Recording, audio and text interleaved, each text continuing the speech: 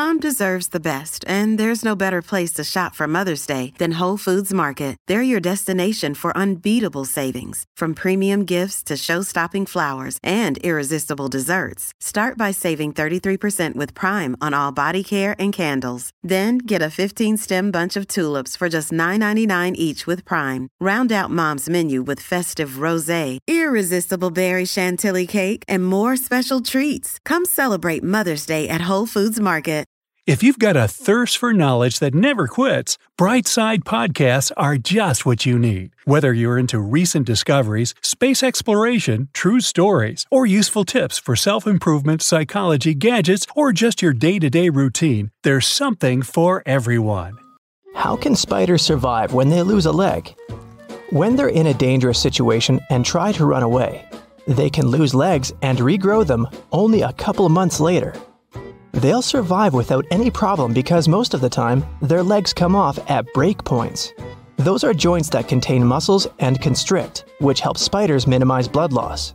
If they lose a leg at the part that comes before the break point, the spider still sheds it, but it will lose more blood. It will be harder for the animal to recover in this case.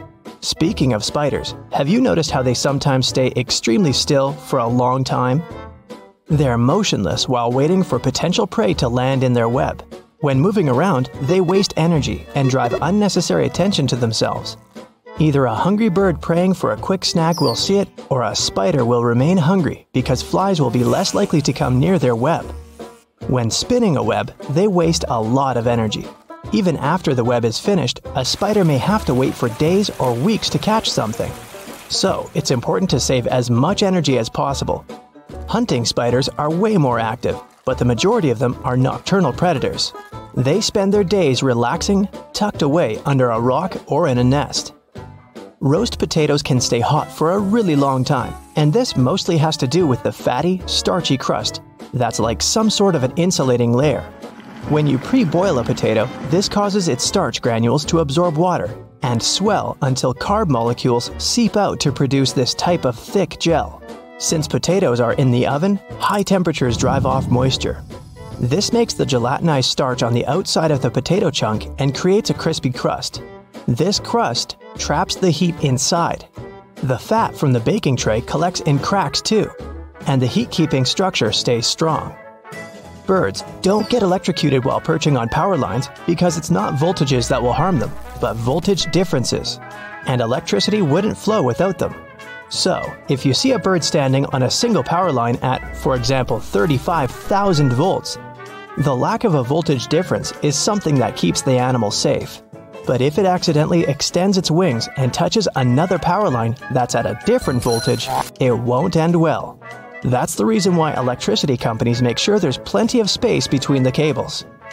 Have you ever wondered why airplane pilots won't try to land on grass when the landing gear doesn't deploy? The grass may seem like a good solution at first because it's soft, true. But the surface will neither be smooth nor even. When pressure is high, landing on grass can lead to unpredictable movements and cause issues such as structure formation. That happens because of bouncing and unequal pressure. This can even result in fuel leakage and prevent the doors from opening. Bald heads tend to be shiny, even though the skin elsewhere on the human body isn't. Most of our skin is covered with tiny hairs that give it some sort of velvety peach fuzz look. With male pattern baldness, the hair follicles tend to shrink and turn into skin cells, which means there's no hair there at all. And the scalp is especially shiny due to the sebaceous glands. They produce and secrete some kind of oily matter that protects our skin. Sebaceous glands are located all across our skin, but the scalp has way more of them. So, this oil coats the skin, which is why it turns into a more reflective surface. House cats will rarely meow at one another, but they become chatty with humans, and this could be related to domestication. The process of taming cats and keeping them as pets started nearly 10,000 years ago. Before that, cats were pretty much loners. They rarely encountered other cats, so they didn't even have to use their voices to communicate with each other. Instead, they communicated through their sense of smell, which included things like rubbing against a certain object, for example, a tree. So they didn't even have to come face to face with other members of their species to send a message.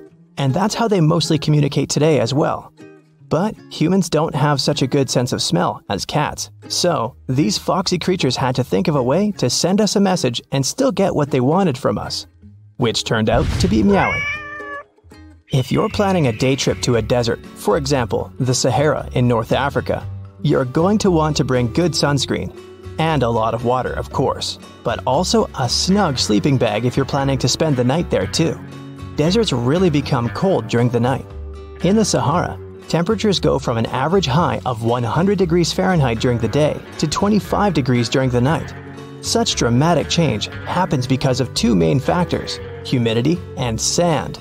Sand doesn't retain heat that well. When light and heat from the sun reach a desert, sand grains from the top layer absorb heat, but they release it back into the air relatively quickly. So during the day, the sand radiates the energy coming from the sun, which eventually heats the air and leads to extremely high temperatures.